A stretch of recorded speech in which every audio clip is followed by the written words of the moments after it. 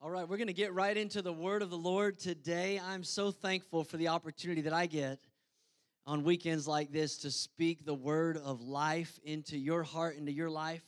So I want to invite you, if you will, grab your Bible.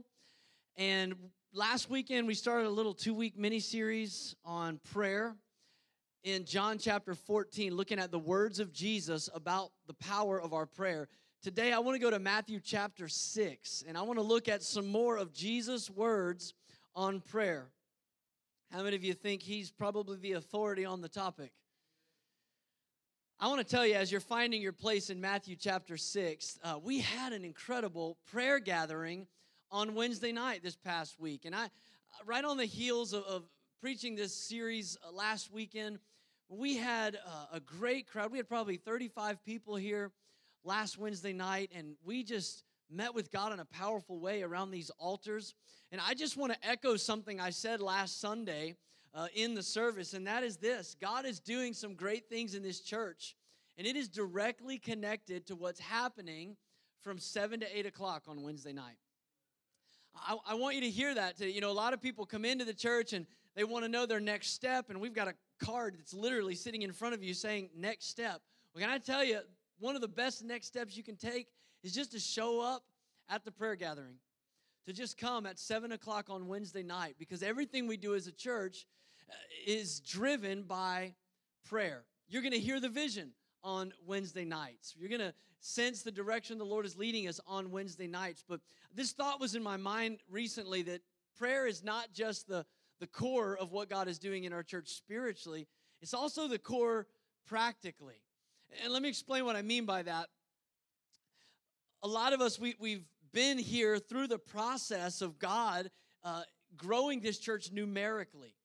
And I've yet to meet a Christian that doesn't want more people to be saved. I mean, I know some of them act like it, but none of them have said it. All of us want people to be saved. All of us want to see the kingdom of God expanded, but we're also all human. And I know that even though we all want the kingdom of God to expand and to grow, every one of us have felt the growing pains and sometimes the discomfort of what it means when more people get saved. You lose your best parking spot. You lost your row. You used to have these folks that you stood and drank coffee and talked with every Sunday, but now they go to a different service. And the core of the church is split up into 3 services on Sunday morning. And I just want to say practically, the solution to that is that the core of the church gathers on Wednesday night for prayer. And we've had such incredible times of fellowship before and after that hour. And so I want to encourage you, if you're missing that connection piece to the body of Christ, and you want to be a part of what God is doing, be a part of the midweek prayer gathering. Now, this Wednesday, I have to say this after all of that, this Wednesday is going to look a lot different because we're taking one more Sunday in the summer months, in the warm weather, to canvass this community. We're doing a prayer walk this Wednesday night, weather permitting. They're calling for a 100% chance of rain right now, so we'll see how that goes. But the plan is to take flyers and put them on every door in this community and simply invite people back to church. So we need a lot of volunteers to make that happen because there's a lot of blocks in Wrightsville, and we're going to cover all of them. So today, in saying all of that, I want to lean right in to this thought of prayer one more time. A.J. Gordon said this. He said, you can do more than pray after you've prayed. You can never do more than pray until you have prayed. And I think that's right. So oftentimes we look at prayer as the prerequisite for the mission. You have a meeting and you say, well, let's open the meeting in prayer, and then we get to the agenda. Or we're going to have a service, so let's open with prayer, and then we'll have the service. But can I just tell you that prayer is not the prerequisite? Prayer is the agenda. Prayer is where we do business with God. And Jesus in Matthew chapter 6 talked about prayer very practically. And I think it would just do a lot of good for us to look at the words that he said in Matthew chapter 6. And I'm going to begin in verse 5. It says, and when you pray, do not be like the hypocrites, for they love to pray standing in the synagogues and on the street corners to be seen by others. Truly, I tell you, they have received their reward. Now, here's what I'm not going to do this morning. I'm not going to waste any time trying to convince you as a Christian that you should pray. In fact, Jesus never did that. Jesus just opened this teaching with saying, and when you pray. It was an assumption that if you are a child of God, you pray. Amen? Prayer is the way that we communicate with God. And if you're going to have any relationship worth having, either here on the earth or in heaven, you got to communicate. And all the wives said, amen. You got to communicate.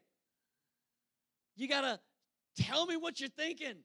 And so God has given us prayer as a means of communicating with Him. He doesn't say you should pray. He just said when you pray. Then He said this. This is the first thing if you're a note taker. Don't do it like the hypocrites. How many of you think that's good advice for a lot more than prayer? Just don't do it like the hypocrites. He said when you pray, don't pray like the hypocrites. And Jesus is drilling down on something. He's not talking necessarily about their accent or the words that they use, though He will touch on that in a minute. What He's emphasizing is the heart motive behind their prayer life. In fact, 3 different times in this passage of Scripture, which this is, by the way, just one point in Jesus' Sermon on the Mount. So if you've got lunch plans, you can be glad I'm only preaching one point of Jesus' message in the Sermon on the Mount. I don't got time for all of them. Might not have time for all of one point, but we're going to try. Jesus says 3 times in this message something about the heart motive. And he couches it in this phrase. He says, you have heard it said, and then he tells them about an outward action that people did or were supposed to do. And then he would say, but I tell you, and then he would speak about the heart motive, the condition that's going on the inside. And can I tell you today, God is concerned about what's going on the inside. He's not impressed with your King James vernacular. He's not impressed with the volume of our prayers. He's looking at the heart. Amen? And so Jesus, on 3 different places in Matthew chapter 5, says that. Look at verse 21 with me quickly. Matthew 5:21. He said, you've heard it said that to the people long ago, you shall not murder. That's an outward action. Still a good command, but that's not what he's emphasizing. He says, but I tell you that anyone who is angry with his brother will be subject to judgment. So Jesus goes deeper than the outward action, right to the motive of the heart. I'll show you one more. In Matthew 5, verse 27, Jesus says, you have heard it said, do not commit adultery. Outward action. Still a good rule. But I tell you that anyone who looks at a woman lustfully has already committed adultery with her in his heart. What's he doing? He's saying your motives matter.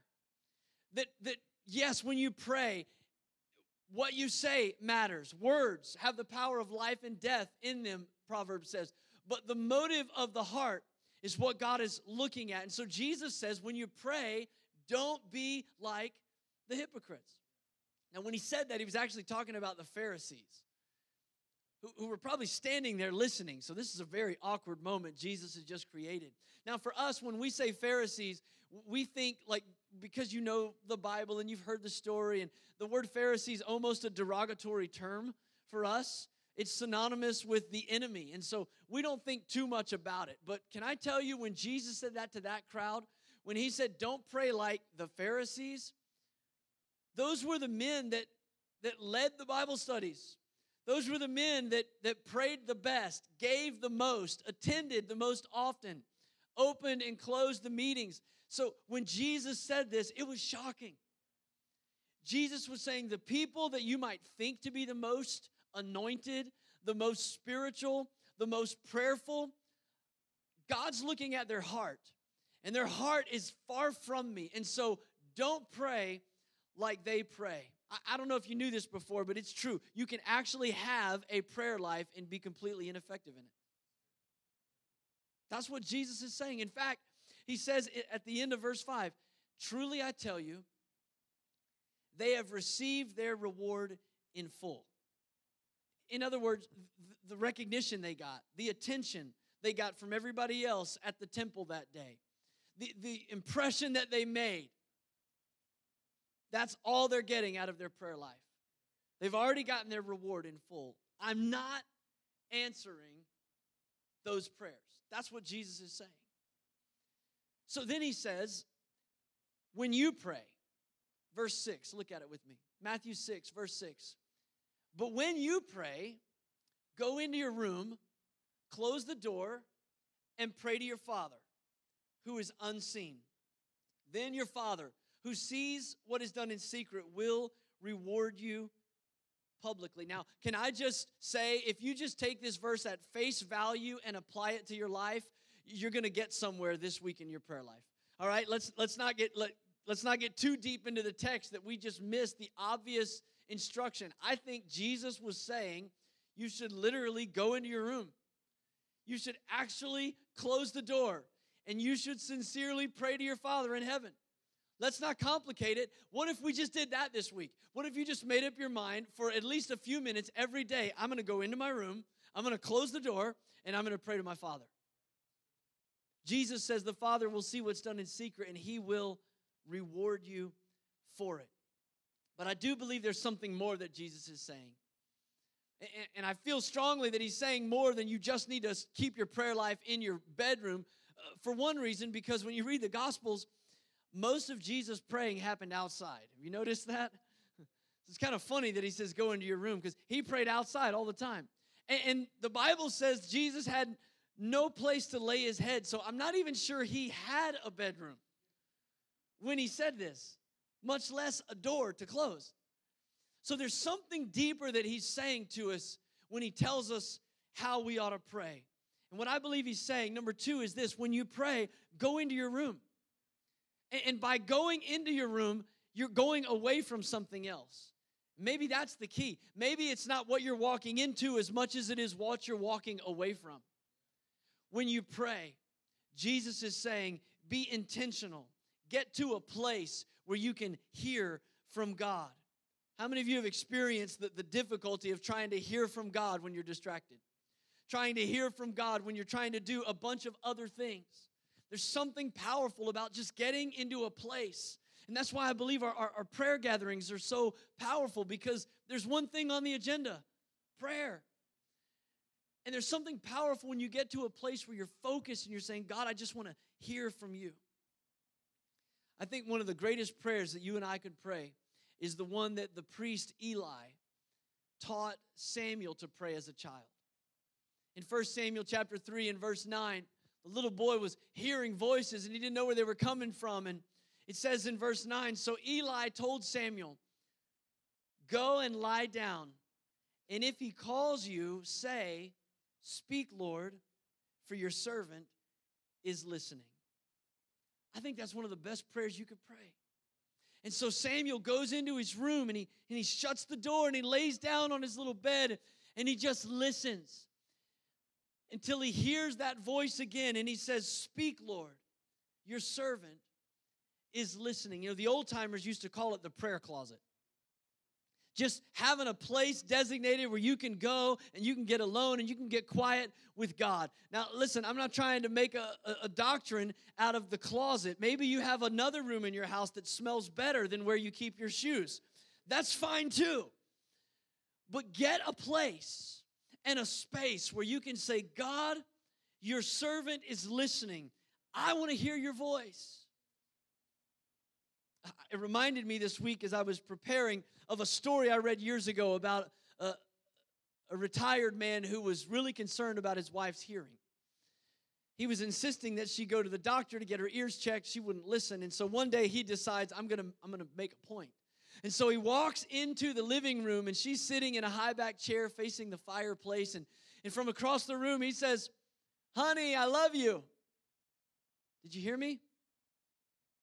He hears nothing. So he comes halfway across the room, and he says, honey, I love you. Can you hear me?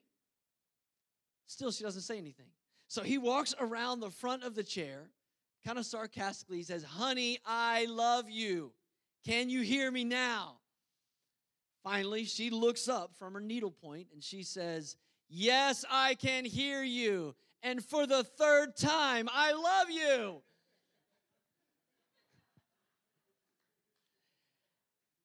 And I just wonder if maybe that's the way our prayer life is. The problem is not that God's not speaking or answering. The problem is that we're not listening. And we're saying, God, you're not listening. And he's going, you're not listening to me. Speak, Lord, for your servant is listening. Jesus said, you got to go into your room. And maybe for some of you, that means you got to go out of some spaces. And then he says this, close the door in verse 6. Close the door. How many times have you intended to find a space and just meet with God? Maybe it's at the kitchen table and you got a nice hot cup of coffee and your Bible's open and you're just ready to meet with the Lord, and then all of a sudden your phone starts giving you a notification. Oh, that's right, I was supposed to call them. Oh, and then you start down that road. Or one of the kids come running in and they've got questions, or somebody calls and you got to take care of something. How many times have you started with good intentions to go into that space that was designated as my place to meet with God, only to be interrupted? And so very practically, Jesus says, hey, when you get into that space, close the door. Like, turn the phone off. You know, I mean, I have the Bible app. I thank God that I can, like, open any translation of Scripture I want from anywhere. But I got to be honest, sometimes I know if I leave that door open, just because I chose to read it on the Bible app and not from an actual book, I'm going to get distracted. Somebody's going to ask me something. Somebody's going to send me a notification. I'm going to open my Bible app to read something, and instead I'm going to get caught up reading somebody else's comments on what they read. And the enemy can hijack a holy moment. Listen, we know the Scripture says in Genesis 50 that God takes those things that the enemy meant for evil and he turns them for good. But can I tell you that the enemy wants to do the very opposite? He wants to take things that God meant for good and he wants to turn them for evil. So I'm not hating on social media or technology. I thank God on the other side of 2020 that the gospel advanced through technology in our generation. I'm just telling you that the enemy will use any means he can get his hands on to steal, kill, and destroy what God wants to do in your life. And sometimes he'll take something as simple as us not closing the door on distractions to hijack what the Spirit of God wants to teach us in a moment in his presence. So Jesus says very practically, when you pray, give yourself some space. Go into your room and close the door. Prayer is not most effective when it's multitasked. There are times where we just need to come before the Lord to pray and do nothing but pray until we've heard from God. As I said it last week, I'll say it again. Prayer does not fit us for greater works. Prayer is the greater work. So we've got to close the door on busyness. Here's the fourth thing. Jesus said in verse 6, then your Father who sees what is done in secret will reward you. The reward comes out of the secret place. See, I don't think enough of us trust that. And I know we don't trust it because we lean into other people's affirmation for our personal devotion. Now, again, I thank God that we can encourage each other. And if God says something to me and it touches my life, there's been more than a few times that I've jumped on Twitter or Instagram and shared that scripture and posted that verse and just wanted to encourage somebody else. But in doing that, I've got to guard my own heart. I've got to know that the reward for my pursuit comes in the secret place. I don't need the validation of your likes. I don't need anybody else's hearts. I don't need anybody else to approve my spirituality by always taking it to a public space. Sometimes, can I just encourage somebody today? Sometimes when God speaks to you in the secret place, you need to write that thing down in a journal, not Facebook. You need to write that thing down in a place where it's just for you. And say, God, I'm not trying to at anybody. I'm just trying to let the Holy Spirit at me. Talk to me, God. And deal with my life. See, the beauty is that God is such a good Father. I think this is a good rule of leadership, that we praise publicly and we rebuke privately. And I think it's something that we see modeled in the heart of our Father. There's times you have to correct people on your team, but you shouldn't embarrass them. You shouldn't shame them. Deal with it privately, praise them publicly. And Jesus says that's what God wants to do in your life. He wants to exalt you publicly, and He wants to deal with you privately. Hear me. Somebody needs to hear this today. If you're skipping your meeting in the secret place, you're forcing God's hand. He will deal with you publicly. It does no service to the kingdom of God to see godly people fall in a public way. It's the last thing that God wants. But hear me. If you skip out on the secret place, He will deal with you in the public space. So Jesus says, here's the pattern. If you'll just come and meet with God. Psalm 139 says you were formed in the secret place. How many of you feel like you're not done yet? God's still shaping you. You know where He wants to do that? In the secret place. He wants to shape your life in the private space so that you can be lifted up in a public space. And then it says this in verse 7. Jesus says, and when you pray, do not keep on babbling like the pagans, for they think they'll be heard because of their many words. Now, here's what Jesus is not doing. He's not warning against repetitious prayer. In fact, Jesus prayed many times the same prayer. In the Garden of Gethsemane, He prayed the same prayer 3 times. The Gospels tell us that. So He's not saying you shouldn't pray the same prayer. What He's warning against is this idea that just saying a bunch of words is going to make your prayers more potent. Or that saying the same thing hundreds of times is somehow going to win the favor of God. Just say this 25 times and it'll all be good. Jesus is saying that's not the way. That's not the way that you get the attention of your Father in heaven. Why? Because prayer is the way that we cultivate a relationship with God. Can you imagine if people talk to their spouse the way that some people pray? If you were having marital problems and the counselor told your spouse, I need you to spend 15 minutes a day talking. And so you come home from work and you're talking and you're telling your spouse about your day, and then all of a sudden they go, well, time's up, sorry. And then how would that work, right? And yet some people have this mentality that if I pray for this long, if I say this many words, if I use this formula, that somehow that's going to get the heart of God. And God is looking so much deeper than our outward actions. Prayer is not a box to be checked off of spiritual disciplines. It's a relationship to be developed with your Father in heaven. So Jesus says, speak from your heart. That's what He's saying. Speak from your heart. And then finally in verse 8, Jesus says, do not be like them, talking about the pagans. For your Father, again, He says, He knows what you need before you ask. He already knows what you need before you ask. It doesn't say because He heard you the first time. It says He already knows before you ask. See, some people think that if I keep asking, that's a lack of faith. Well, that's silly. If asking again is a lack of faith, then asking the first time is a lack of faith. You should just have confidence that He heard you and He knew what you needed before you asked. No, He invites us to come. See, sometimes it's not that God needs more information from you. He's looking for your pursuit. He's looking for us to seek Him, to desire Him, to go after Him a little more, to press into His presence, because that relationship is what He died to give you. So we're going to do something right now. Jesus very practically lays out how we ought to pray. And then in verse 9, He gives us a template for prayer. So here's how we're going to end today. I want our musicians to come and to just facilitate this moment. We're going to make an altar moment right here. I just want you to put your Bible down, put your pen down. We're going to close the door on this moment. We're going to let this be a God moment. And I want to invite you to stand with me all over this room. If you're physically able, just stand with me. And look at verse 9 on the screen. Jesus said, this then is how you should pray.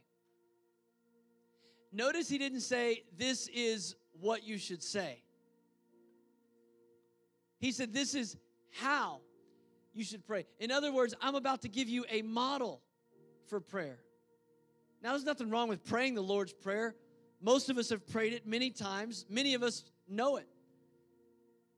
But I think some of us, we know just enough sometimes of the Scripture to be inoculated to its power. It's like we got just enough Jesus, like we got a Jesus vaccine. You can sit in church and hear all about him and not be touched by it. It's like I heard Dr. Tony Evans talk about two guys that were arguing about who was more spiritual, who knows more of the Bible than the other. And the one guy's kind of puffing his chest out, and he says, man, I can quote the whole Lord's Prayer. The guy said, you don't know the Lord's Prayer. I do know. I'll bet you $5 I can quote the Lord's Prayer. The guy said, you don't know the Lord's Prayer. He said, watch. Now I lay me down to sleep. Pray the Lord my soul to keep. If I should die before I wake, pray the Lord my soul to take. The other guy, man, he just laughed. He laughed at him. He reached in his pocket. He pulled out $5. He said, man, I didn't think you knew it.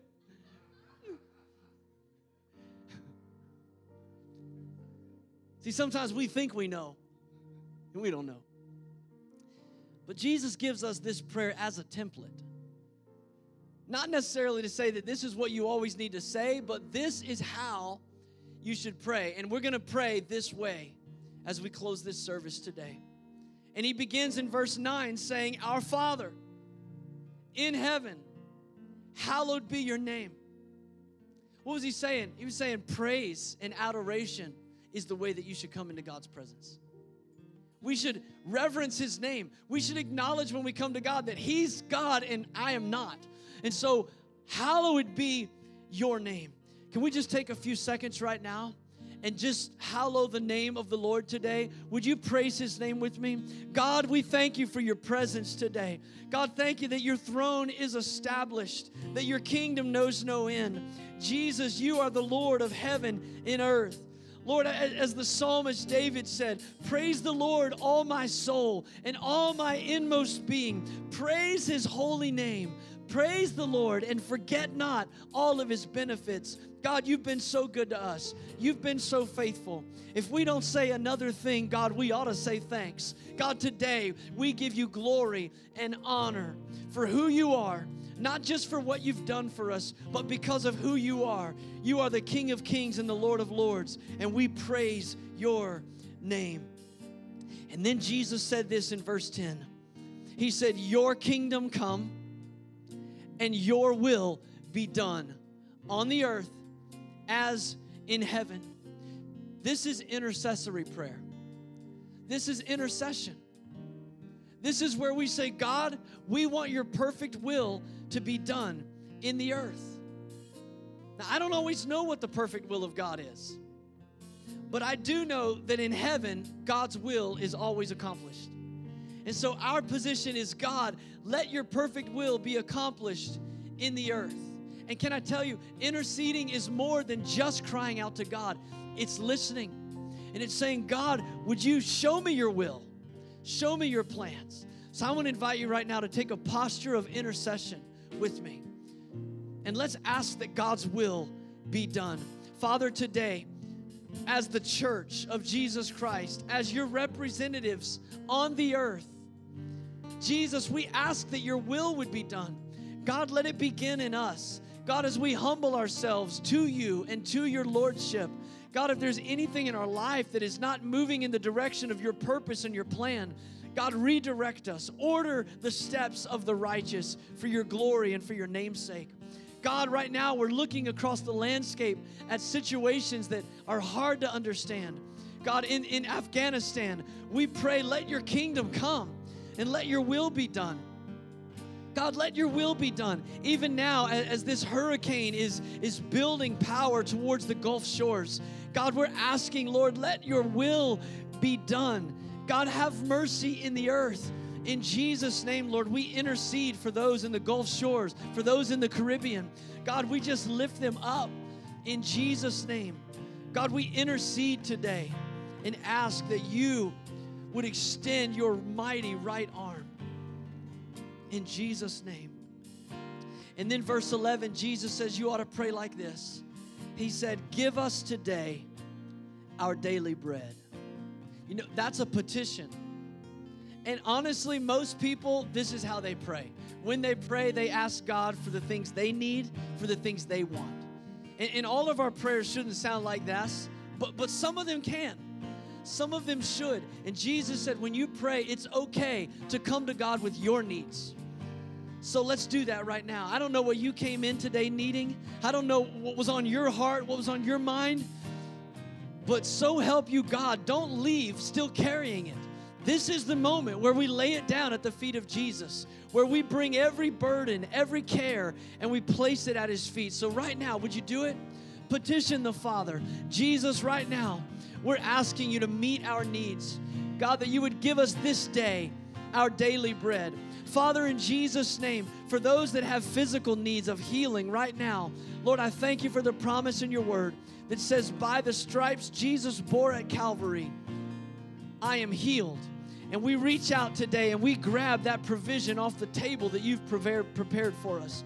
God, for those that need renewing in their mind, in their emotions, clarity in their thoughts, direction for their future. Lord, those that are battling anxiety or depression, Lord, let our minds be renewed right now as we fix our thoughts on Jesus, our supply, our provider, El Shaddai, Jehovah Jireh. We look to you today, Jesus, to let the bread that came down from heaven satisfy our very needs. Jesus, you declared, I am the bread. So we cling to you, Jesus, to be our source, to meet our needs right now. In Jesus' name. And then Jesus said, pray like this.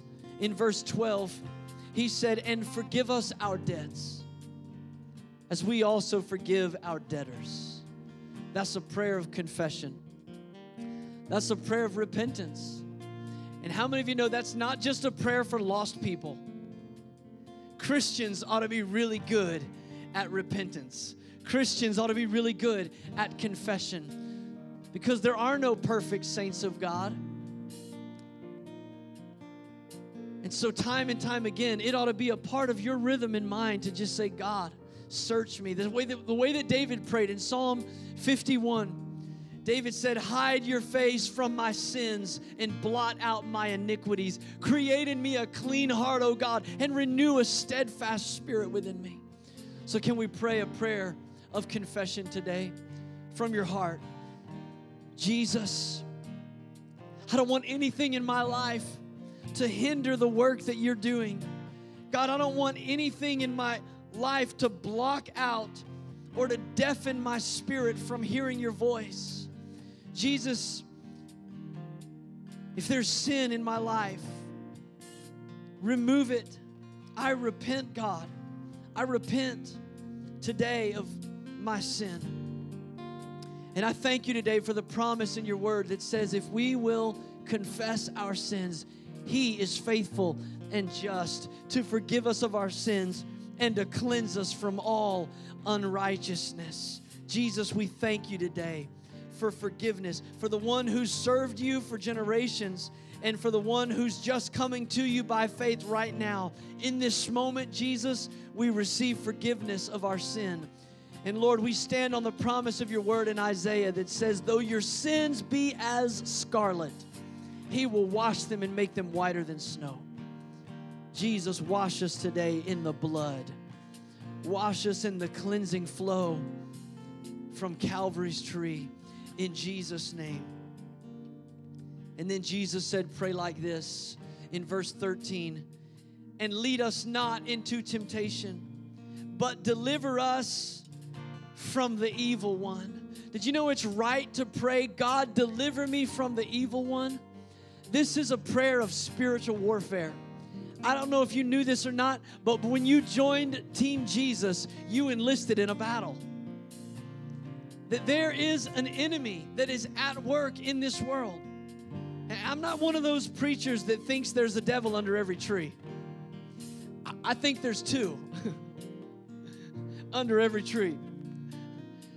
The enemy and his imps want to disrupt God's kingdom agenda in the earth. And it is right that we take our stance as the men and women of God and say, God, deliver us from the strong man. Deliver us from the enemy. God, give your angels charge over us. Protect and keep us. And can we just stand today and pray a prayer of spiritual warfare? God, we know that the enemy wants to disrupt and destroy the work that you're doing in our hearts, in our lives, in our church, in our nation. But God, we stand on the promise that says, greater is he that is in us than he that is in this world. God, we thank you that no weapon formed against us will prosper, and every thought that exalts itself against the knowledge of God will be brought down. Lord, we stand in faith against the schemes of the enemy right now. In our church, in our family, in this world, God, in Jesus' name, bring deliverance. Deliver us from every scheme of the enemy. In Jesus' name. And then Jesus ends his prayer like this. He says, for yours is the kingdom and the power and the glory forever. Amen. For yours is the kingdom and the power and the glory forever. And you know what that is? That is a declaration of truth. And we should always remember that everything that we pray is built on the foundation of truth. I don't know about you, but I don't always feel like praying. If my prayer life was based on my feelings, I wouldn't pray much. But my prayers are based on the truth. That he is the same yesterday, today, and forever. That his kingdom knows no end. That the power is his, the kingdom is his, the glory is his. And so it's right that when we pray, we just declare that truth over our lives. That's why David could pray some terrible, painful prayers. Like, God, strike my enemies dead. He crushed their children under a stone. I mean, he had some messed up prayers because his emotions were raw and they were real. But then he would end it with but blessed be the name of the Lord. Forever be praised. So can we just give God praise in this moment? Father, right now, we invite you to, again, take your rightful place on the throne of our hearts and of our lives and of this church. Jesus, you are the King of kings. You are the Lord of lords. And your kingdom knows no end. You are forever to be praised. God, today we lift our voices. We declare your worth, your glory, and your honor. Be magnified, Lord, in everything that we say, in everything that we do. To your name be the glory and the honor, the majesty, the power, the dominion, and the might. In Jesus' name. And all God's people said amen. Come on, now can we just give him praise today? Amen. Amen. Have your way, Lord. Have your way, God. We give you praise. Hallelujah. As we end this service today, I want to just encourage you this week. Go to your room. Close the door. Call out to your Father in the secret place. Because what you do in the secret place, God will reward publicly. I pray God bless you today, church, as we dismiss this service.